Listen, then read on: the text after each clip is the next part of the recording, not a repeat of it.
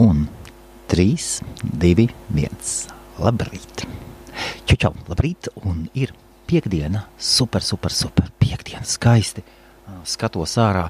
Es nezinu, kā tavā pasaules pusē, kā Latvijā, kā Jaunzēlandē. Tomēr pie mums Lielbritānijā ir kolosāls laiks. Jā, nav plus 20, nav plus 30. Panakt apmēram 0 vai -2 vai -3. -2, teiksim, no 0 līdz -2. Tomēr no rīta puses jau ap 9, 10 jau ir savi plus 3, plus 4 grādi, saulītes spīd, mākoņu nav. Cilvēki mierīgi, apmierināti brauc ar savām mašīnām, citi staigā ar kājām, un dzīve visnotaļ ir jauka, un liekas pat cilvēki pat, nezinu ko, citu valstu mēdī raksta par Brexitu. Dzīve Lielbritānijā ir jauka, un viss ir kārtībā. Šodien es braucu no rīta, aizvedu bērnus no rīta uz skolu, un sapratu, ka gribu ierakstīt podcastu, un tādu personīgo domu, vijumu, varbūt ne pārāk garu, par 1, 2, varbūt 3 lietām, kas man dotajā mirklī pa galvu maisās kopā ar citām brīnumdomām, ar realistiskām, nerealistiskām fantāzijām un iespējamām, neiespējamiem, visi brīnumi, kas katram no mums galvu pa galvu staigā un plīvo, vai arī vienkārši apstājušies un gaida viņu īstenošanu.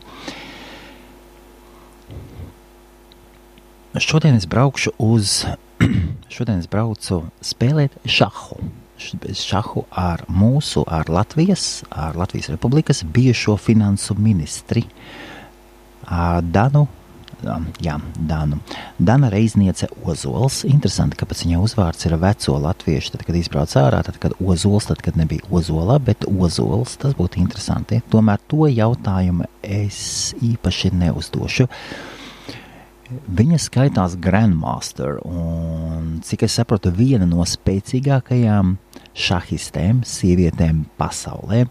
Es šahu spēlēju lielākoties bērnībā, tīri tā for fun, padavās man labi, un pēdējā laikā vispār spēlējis neesmu, un tomēr tur nav varianti, lai uzvarētu Grandmaster. Es nebraucu, lai viņu uzvarētu. Es gribu ieskatīties acīs ar smaidu, paskatīties acīs spēcīgai sievietei. Tādai, kura ir ļoti augstu nonākusi. Un es gribu vienkārši aizbraukt un paskatīties viņai acīs. Un varbūt pat paskatīsimies, varbūt kaut kāds pirmais kontakts izveidosies, paskatīsimies tālāk. Teikšu, ka mazliet es esmu gatavojies šaham. Ne tā, ka ekstensīvi, tomēr atsvaicinājis pamatlietas šahā. Esmu mazliet patrenējies, kaut ko paspēlējis online, saprotu, ka spēlējot pret cilvēkiem joprojām tur tas moments, kad tu ieej online, tev liekas, paspēlēs šahu, un ienāk tev pretīm nepazīstams cilvēks, un tev burtiski adrenalīns aiziet pa visu ķermeni, un tādas emocijas un nervi, un ļoti interesanti. Var sakot, paskatījos, atsvaidzināju teoriju, kaut kādas pamatlietiņas, paskatīsimies. Nav tā, ka mani var sakaut 4 gājienos, būs interesanti. Bez šaubām, ka es būšu upuris. Šeit es būšu upuris.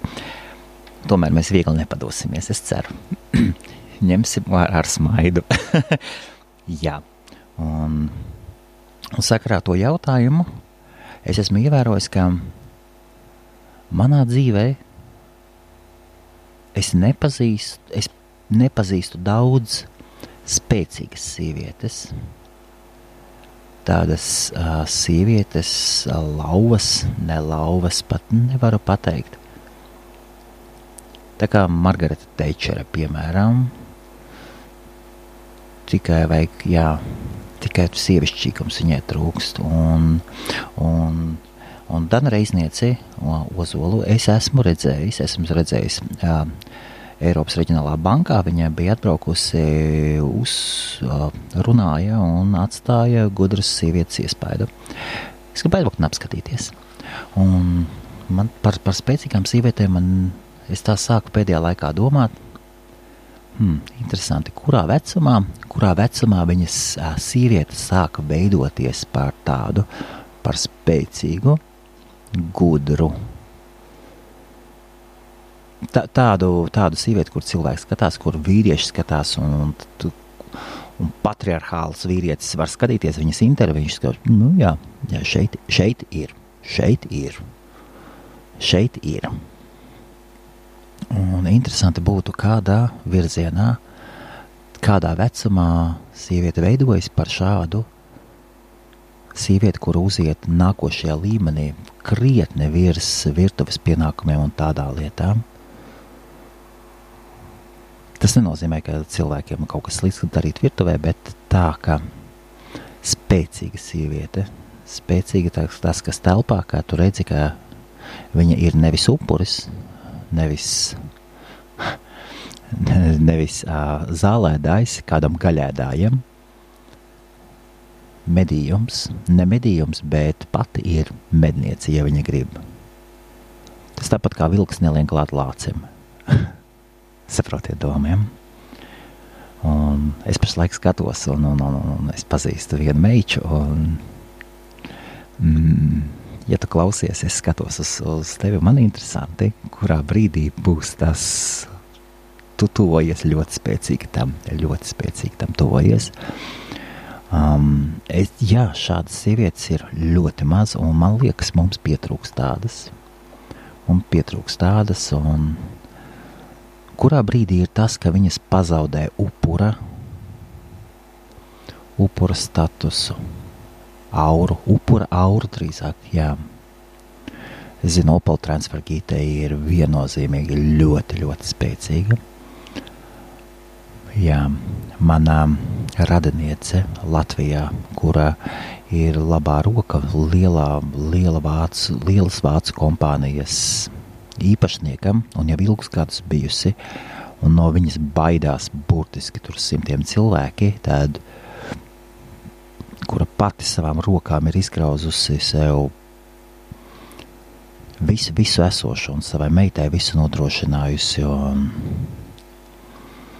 viennozīmīgs, superspēcīga sieviete, un nekād viņa netiks uztverta kā upuris. Jā, tā ir tāda viena doma. Nākošā uzreiz tā pārlicot uzreiz uz kaut ko pavisam vieglu. Esat ievērojuši Facebookā, jo jums vairāk ir pievienoti cilvēki, jo vairāk tagad parādās šitās jaunās lietas. Piemēram, tikko es ieslēdzu datoru, ofisā monitorus un skatos, atveru Facebook un man parādās notifications. Mēs jau esam pieraduši pie notification, pie pop-upiem un parādās For my birthday, I'm asking for donations for blah, blah, blah, blah, blah. Jau bišķiņ pa traku. Man vispār tas, tad, kad pirmoreiz parādījās, tas likās tā, interesanti, forši. Un tomēr tas, ka cilvēkam ir dzimšanas diena, ok, super, es nosūtīšu apsveikumu, uzaicinu ciemos, es aizbraukšu varbūt. Cilvēki tagad kaut kā, un no otras puses man pašam sāk jau palikt tā nepatīkami, ka es jau skatos, es jau tikai šīs lietas dēļ varētu krietni sākt ņemt un retināt savu draugu sarakstu. Starp citu, man tagad es senāk teicu, ka es pieturu tikai cilvēkus, kurus var uzaicināt mājās ciemos. Es tagad esmu mazlietiņi paplašinājis šo loku, es apstiprinu draugos katru cilvēku, kurš ir apmeklējis kādu no mūsu pasākumiem. Vēl nav bijis tāds cilvēks, kurš ir bijis mūsu pasākumos, tagad ir Tirzniecības kamera, Latvian Chamber, un pašlaik nav bijuši tādi cilvēki, kurus es neapstiprinātu. Bez šaubām, ja es redzēšu, ka cilvēkiem ir problēmas ar noziegumiem vai narkotikām, Viņš var nākt uz katru pasākumu, es viņu draugos neapstiprināšu. Tomēr ģimenes bildes un tādas lietas es negribu vispār, lai tādiem cilvēkiem būtu pat tehniskas iespējas kaut ko redzēt, kaut ko savienot, lai savās galveņās domā, par ko viņi dzīvi grib, bet lai pēc iespējas tālāk no tādiem. Jā, un tad var sakot atgriežoties pie šī un man nav daudz draugu, man ir 329, tagad paskatījos, ziniet, katru nedēļu vismaz kāds. Viens vai pārītis, un latviešiem ir iepaticies, un dāvanas es neprasu, bet tev jau tāpat dāvanas nedāvina. Uzaicini ciemos savus draugus, un tad tev nosūtīs tad tev kaut ko uzdāvinās, tā tas strādā. Un man liekas, tas tā nepieklājīgi vai kā, un starp citu, es nesen dzirdēju, tā pārlasot pāri, Dorenko, Krievu žurnālists, politisks, viņš tāds politiskais gambler un spēcīgs, interesants.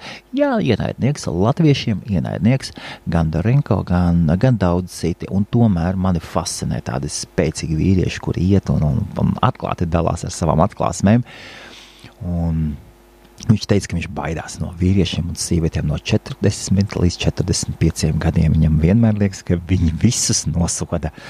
Un tad es tā padomāju, varbūt tas tiešām ir tas vecums, kad cilvēki ir visvairāk nosoda. Viņi liek, varbūt 40 līdz 45 gadiem cilvēkam tiešām liekas, ka viņš vislabāk saprot pasaules uzvedības normas. Un pēc tam varbūt sākt to vaļīgāk palaist, un tāpēc varbūt, es tā padomāju, un es šajā vecuma grupā iekrītu, tad tāda lieta man iekrita atmiņam.